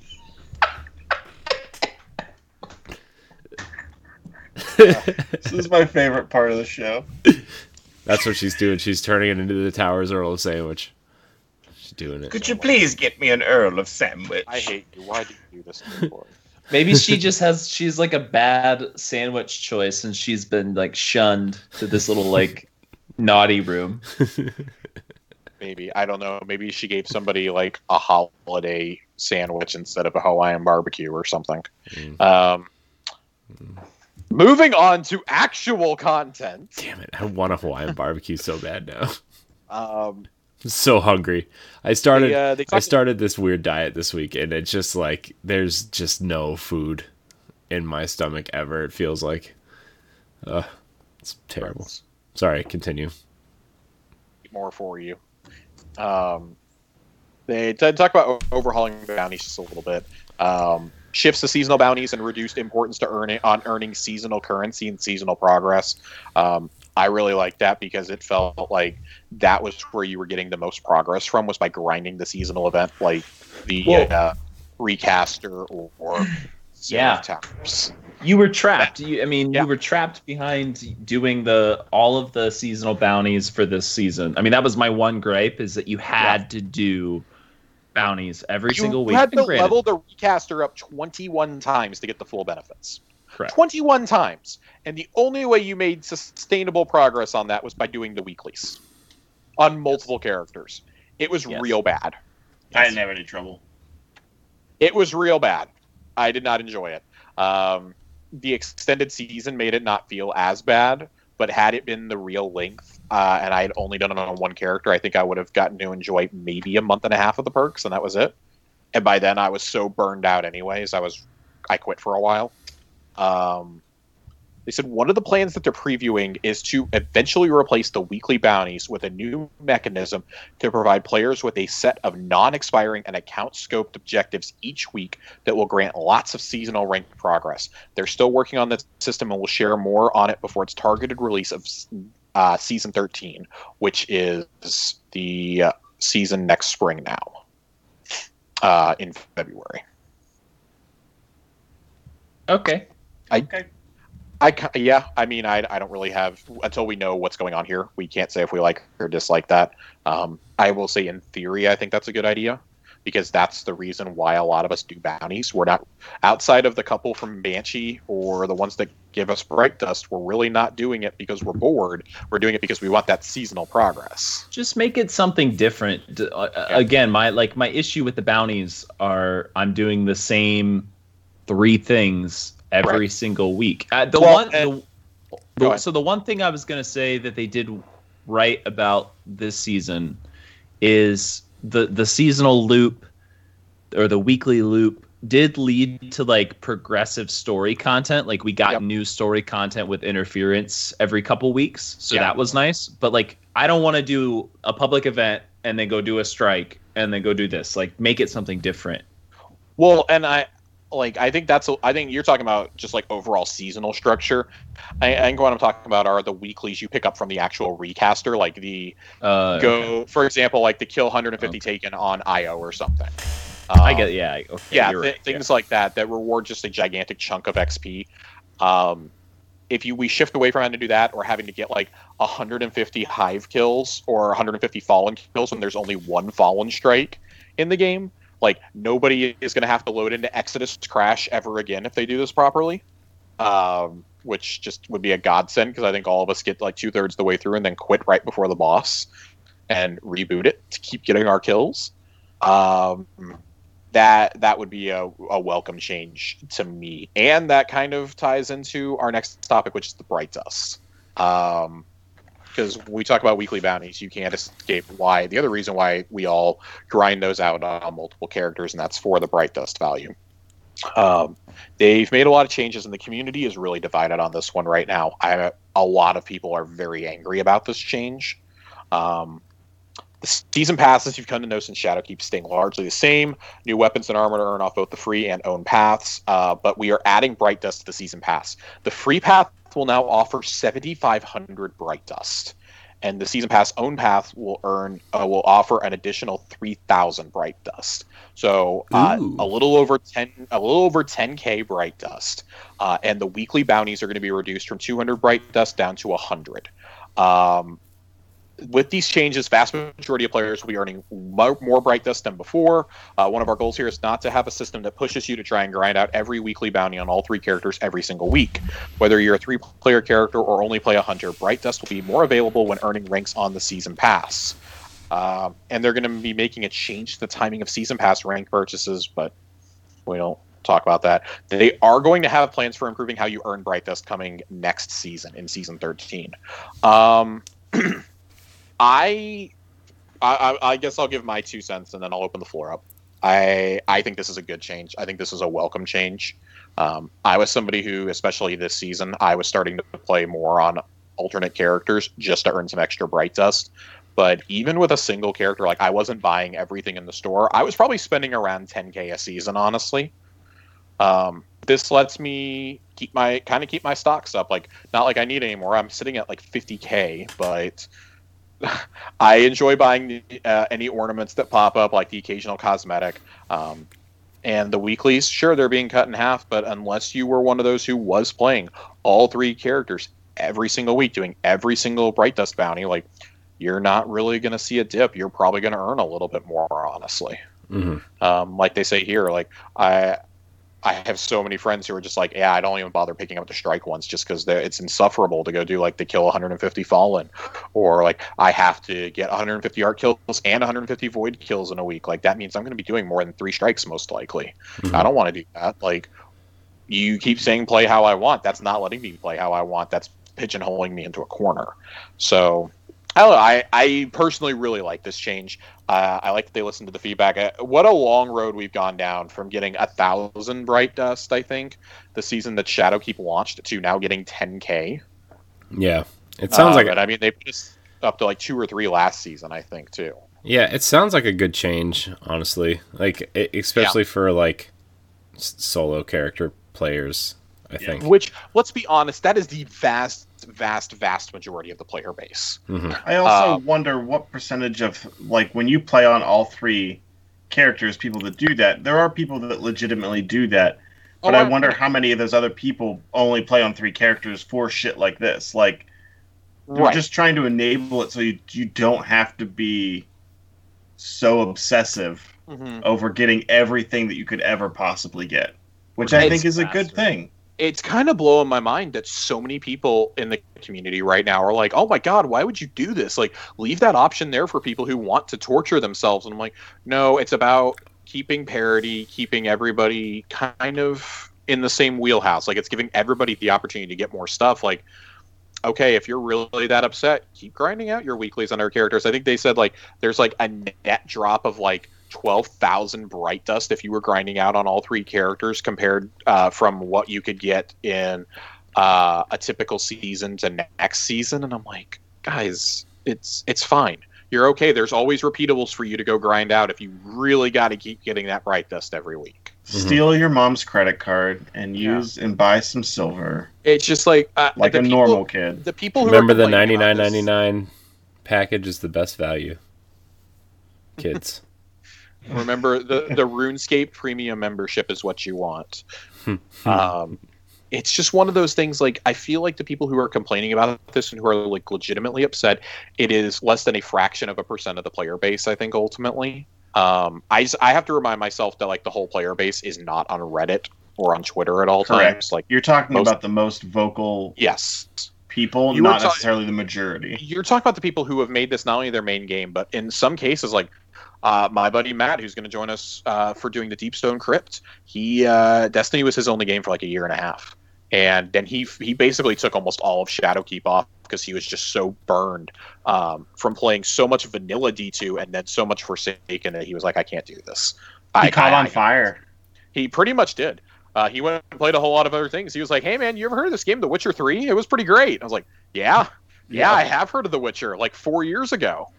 Congratulations, man. Such a good game. Yeah, so things like that. These are the people that I feel like Bungie is trying to talk directly through the screen to when they say, we want to be a game in your library and in your rotation. We do not want to be your only game. It is healthy to play other things. These are the people that we talk about. The whales. I think coming to Game Pass is also part of that. Yep. Because it's like, hey, like they don't want to occupy, like you're not going to buy Game Pass just to get Destiny. No. Mm-hmm. But you should be able to play that and play everything else on Game Pass or all the other games on Game Pass you want. I also think that, Corey and I have talked about this before. I think that there is going to be a Game Pass perk package at some point, or that the Twitch Prime packages will start throwing some bright dust in there. As other avenues to be like, hey, you use these other services, we're going to reward you for that. We're going to throw in like a extra little incentive if you're a part of these. So this is really cool. I like this. I don't know. I think this is more friendly to about 99% of the player base, though. Yeah. I know me, like, that's about what I was earning in a season as a solo player, and that was even with me going in on some alternate characters each week. Not even each week, but just like on weeks when Mayhem came up is when I was earning an extra like 800 or something. Yeah. Just Crucible. Because I do the previous weekend, I do that week. This isn't counting seasonal events, so like this isn't counting extra dawning events that you have. It's not counting like Guardian Games, Solstice, Festival of the Cost, Crimson Days, all those. Like it's not counting any of those types of activities either. So I feel like that's something else that needs to be pointed out. Can we just get a list of all of Josh's alternate like season and event names? Season of the Cost, Season of the Worthless. You should at the end of a season when they have the roadmap, you should redo the roadmap with whatever you named whatever it is that they had. Oh my God. Make a shirt out of it, and boom, Tower Casuals merch. Let's go. There you go. Let's go, Corey. It'll go alongside the Sandwich Casuals. Mm-hmm. I actually thought of a really good logo for Sandwich Casuals, Josh. It's the Earl of Sandwich logo, but instead of the Earl in the middle, it's Zavala, and like. Oh my God, you monster! It's gonna be awesome. I would shamelessly buy that and promote it to everybody. I would probably just get it for you and just send it to you. Only one exists, one of one. We have a couple more changes we got to get through real quickly here regarding Spider. Spider will no longer sell legendary shards. It was removed mainly because it was not seeing enough use compared to the other exchange offers. It was an easy decision to free up space for something much more interesting. In place of the legendary shard exchange, like I know approximately like 3 people who are upset about that because they never have materials, and I don't know how you run out of legendary shards, but here we are. Some of us do. He will now sell. I have a feeling they're going to have to bring back legendary shards because of this next one. He is now going to be selling enhancement prisms. Yes. 400 legendary shards per prism. Ew. What? Yeah, that is a very steep cost. I think that will be adjusted. If not, they will flat out bring back being able to buy shards from him, I think. 400? 400. What? I don't think I've ever had 400 legendary shards in my life. Hold on. If you factor in how you could buy enhancement prisms before, it actually was a lot more costly. Yeah, I think. Before you would have had to buy enhancement cores from him using legendary shards, it was ridiculous, and then you had to buy 10 enhancement cores just to go through and get an enhancement prism. It's going to save you, actually. Well, and they say that he is stingy with these. You can only purchase 3 a week from him. If you want to purchase more than that, go to Banshee, essentially. But we wanted to give those of you with higher balances a way to transmute your legendary shards into something a little more valuable than planetary materials and upgrade modules. They've also taken a look at the enhancement core exchange. And the ascending cost mechanism has been removed. In his place, Spider will now sell you 5 enhancement cores a day for a fixed price of 30 legendary shards apiece. This does limit the number of cores you can acquire from him, but we feel a consistent price is a clearer experience with less chance to accidentally spend large quantities of shards. It is also cheaper. In the old purchase model, you would pay 310 shards for 5 cores, because it went on a scale of 10, 20, 40, 80, and then 160. And the new model, you only pay 30 shards each, which equals out to 150 shards for 5 cores. Again, I think this is a common sense move. No, you know what's common sense? Putting a spider vendor in the tower. That is yet another gripe. I really hope that is a secret mechanism, especially with him being the seasonal vendor. The seasonal quest giver. Just send one of them weird guards that he has with him up to the tower and just make him the vendor.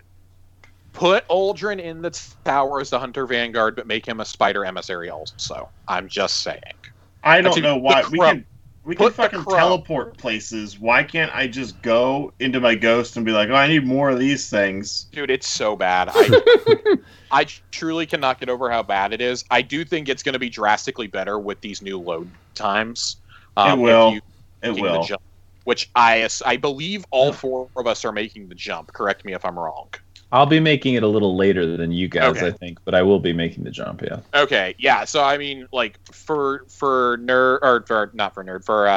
Colonel, Corey, and myself, we're going to be, rejoicing in that, and I think that'll keep the sting down a little bit, because it is mainly console players who are like, give me an emissary. It takes like 10 minutes to go round trip. If you got to if you're in the tower and you realize you need materials, you got to run to Spider, you got to go to Spider, then you got to go back to the tower, and that's so much loading.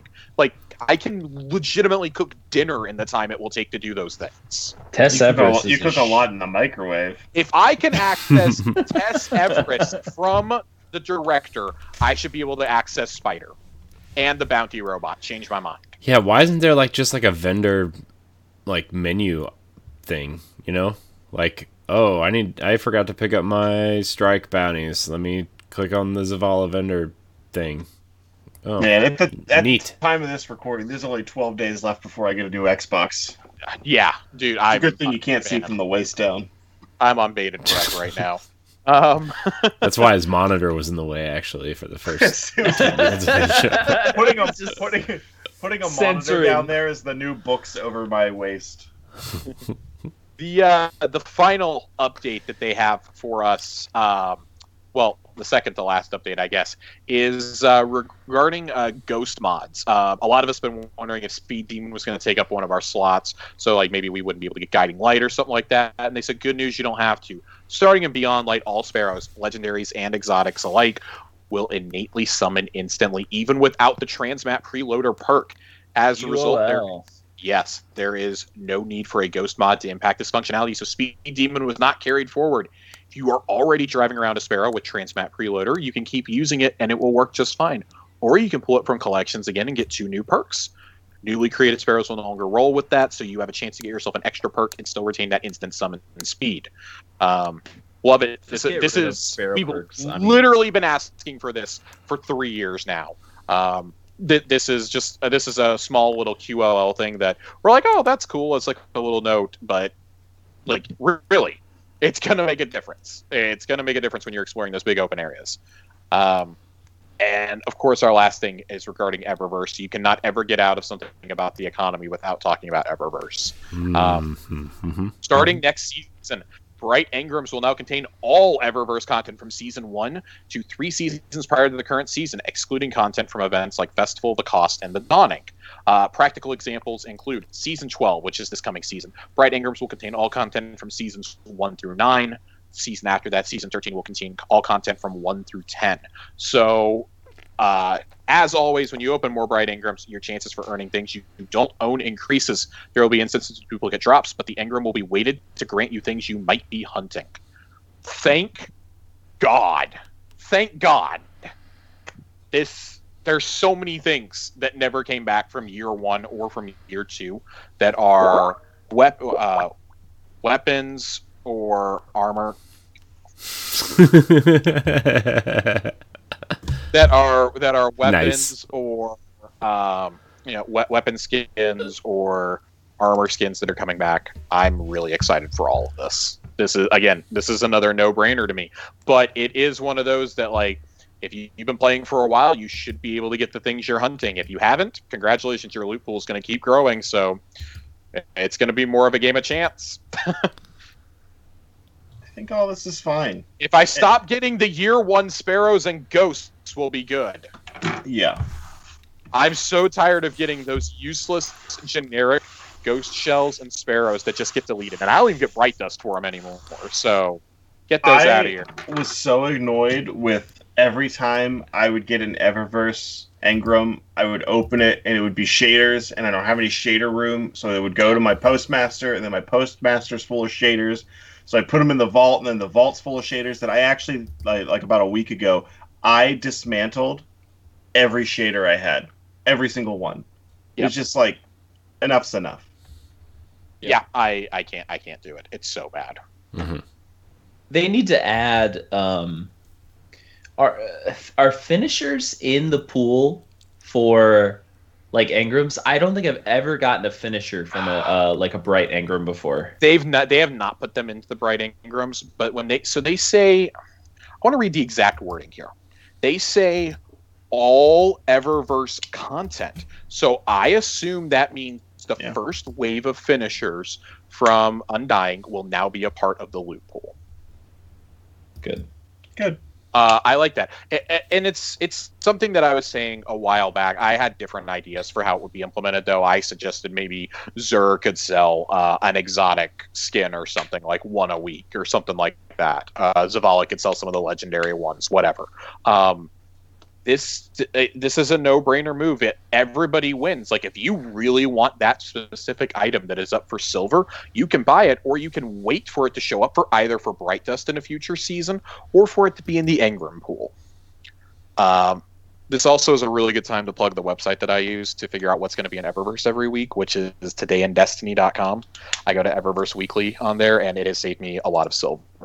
You can see what's going to be up for dust for the entire season within a day or two of the season starting. And you're going to see how much it'll cost you, too. It's fantastic. Very fantastic. Yeah, very fantastic. Very, very lovely. Nice young man runs it. Yeah. So any more thoughts on Eververse, Bright Engrams, or anything else before we get out of the Schwab? Because I think that's all we got here. No, I think I just want to play, man. Just want to... Yeah. I'm ready to get into it. I'm like... Yeah. I mean, we're only, at this point, 12 days away? 10 days? 12, right? 12? 12 at the time of recording, yeah. Yeah. Yep. So, only one more episode, I want to know guys. what everybody's work excuses are for getting out. That's what I want to know. I just put it on the calendar, Joe not here. That's all I did. I don't give a reason. Just put that I'm not going to be here. I don't have an excuse. This is the first time since Destiny 2 came out that I haven't had to make an excuse up to the same company. I literally had to make up excuses to the same company and the same boss for like 3 or 4 years in a row, and she could never figure out why I was always taking a random Tuesday in the middle of September off. So, well, now you guys don't have to wonder. So, I'm excited. It's been a very long wait, and I've gotten quite impatient over the last month waiting for this. I know, but it's almost here. It's literally on our doorstep. They've said pretty much all they have left to tell us is they're going to give us a big preview of the patch notes next Thursday. The patch notes, of course, will go live on Tuesday. When Beyond Light is downloading, they'll probably put them up that morning, as is tradition. Anything juicy that comes out of that we don't cover next week, Corey and I will talk about in our first episode after Beyond Light drops. Yeah. I'm excited, man. I can't wait. I can't wait to see, like, I want to see more of the Stranger and the Drifter and Eris using the stasis powers in some sort of cool cutscene. Yeah. I definitely think that there is a lot they have not shown us from the very beginning of Beyond Light, which is refreshing. Oh, yeah. when we think about the reveal in Shadowkeep, for example, of the pyramid, nobody knew that was coming. They hid it in plain sight in one of the trailers, and nobody caught it. They very quickly showed the pyramid. Nobody noticed it. And when you round that corner on the moon, like you're in the middle of one of the coolest opening missions I think they've ever done. Mm-hmm. And you round that corner, and you're just like, I'm talking with Matt. We're running along, like we're jumping through the cracks and everything. And we turn around, and we're like, oh shit. Oh God. Oh my God. They're already here. Oh no. This is bad. This is not good. This is suboptimal. This is bad. This is bad. We did not expect the pyramids to be here for another expansion or two. At the time, I really love that they're building on that, and it's not just like automatically like all out. Here you go. You're fighting new race. Like, I still think they could pull a fast one on us and throw the veil in this. I don't think they will. I don't think it's going to be Forsaken style. Luke Smith directly addressed that today, actually, and said, this is not as big as Forsaken. It's bigger than Shadowkeep, not as big as Forsaken, because they don't have 2 extra studios working on the game like they did with Forsaken. Mm-hmm. They don't have High Moon or Victorious Visions working on it anymore. It is what it is. It's just Bungie. They're trying to make it from home right now. It's important to remember all of the seasonal content will have been made from home. A giant chunk of Beyond Light was made at home. Mm-hmm. But yeah, one other little juicy detail he gave out today. I probably should have said this in all the changes. Transmog. They did address Transmog today on Twitch Gaming. You do not have to have your armor stored up in the vault or in your inventory. It will instead, the game will recognize that you have something in collections and allow you to make the transmogged piece from there. As it should be. As it should. We all felt that was the common sense thing, but there's a reason why they went dark on it for about 6 months. They literally told us when they decided they were going to do it as a gesture of good faith to a very upset community during Season of Dawn and Season of Worthless, and told us, like, we promise this is coming. It won't be until later in Beyond Light, but it's coming. The current thought is that it will likely come with the Vault of Glass updates. Probably beginning of next summer. I don't think it's going to be ready for Season 13. I think they would have told us that already. Mm-hmm. And I think that's another interesting question is, does the seasonal structure now shift? Do the expansions come out in November now? Because otherwise you're only going to get 3 seasons this year unless some of them are shorter, which I'd be okay with shorter seasons. But what would be wrong with like a 6-week season or an 8-week season instead of 3 months, 4 months, Well, yeah, especially now that you have more time to get through the seasons, you have a whole year to do the content also. Mm-hmm. Mm-hmm. Yeah. Well, gentlemen, 12 days, 1 episode left of Tower Casuals before Beyond Light. Excitement level, scale 1 to 10. 15. Yeah, I mean, dude, if there's a number above, right now I'd say I'm probably sitting at a 10. It's going to go up above 10 once I see that tracking email come out for my console. Mm-hmm. Yeah. They haven't charged me for my pre-order yet for Beyond Light. I'm concerned. That doesn't charge. If it's a digital one, it won't charge until the week of. I thought it was like 2 weeks before. Oh. It's like 7 to 10 days before, I believe. Mm. Because I actually talked to the Microsoft store yesterday. I was worried about my Series S because it still says pending, and it said pending for my payment for like 3 weeks now. Uh-huh. And they're like, no, we're going to start charging this coming weekend so we can start shipping them out. They'll be shipped to FedEx or UPS or whoever's handling them, and the courier will have a note that says do not deliver before this date. Mm. I fully expect them to start arriving early though. Cool. Yeah, there's way too many Xboxes out in the wild, I feel like, to be like super strict about it. They've given them to enough influencers, like enough streamers and content creators who have like 3,000 subs that I feel like at this point they'll just send them out. I just told Microsoft not to send me mine because I want to explore it with everybody else like a real person. So that's noble. That's why I don't have mine, guys. Good for you. I told PlayStation the same thing. And they're like, who's this? Sorry.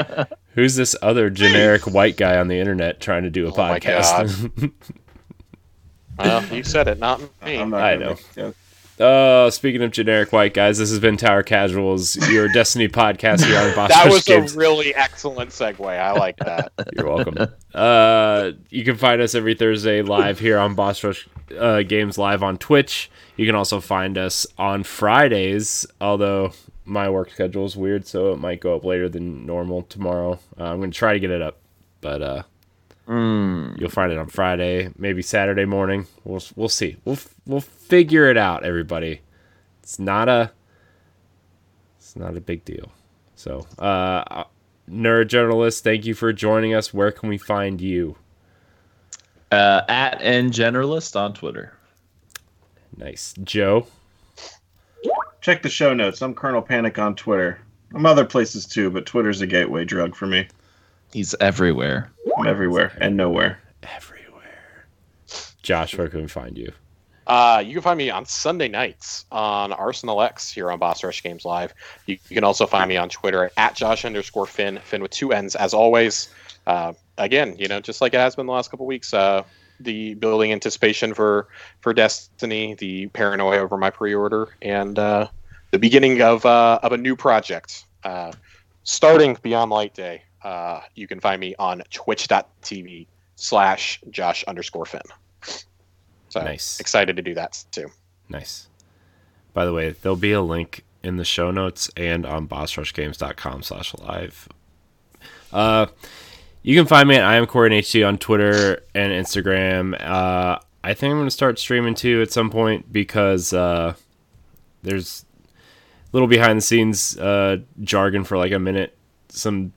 There's some structural changes going on at Boss Rush Games, and I am solely focusing on Arsenal X and this show, which is going to actually give me some free time to do things. It's been a long time since I've been able to do things, We're gonna stream our world's first win, right? Yeah. Oh yeah. We're streaming. Why are you laughing? This guy. You don't know. You know what, Joe? I know. That's a lot of laughs for a guy with a quarter of a TARDIS behind him, okay? Yeah. Quarter? Oh. That's not my TARDIS. Do you call that a cordis? That's not my TARDIS. That's the episode name right there. No, it's not my TARDIS. Remember to like, subscribe, share, rate, and review wherever you consume our show. I want to thank everybody for watching us. And until next time, we love you. Goodbye. I really think you should just deadpan cut the recording off right there when he says that.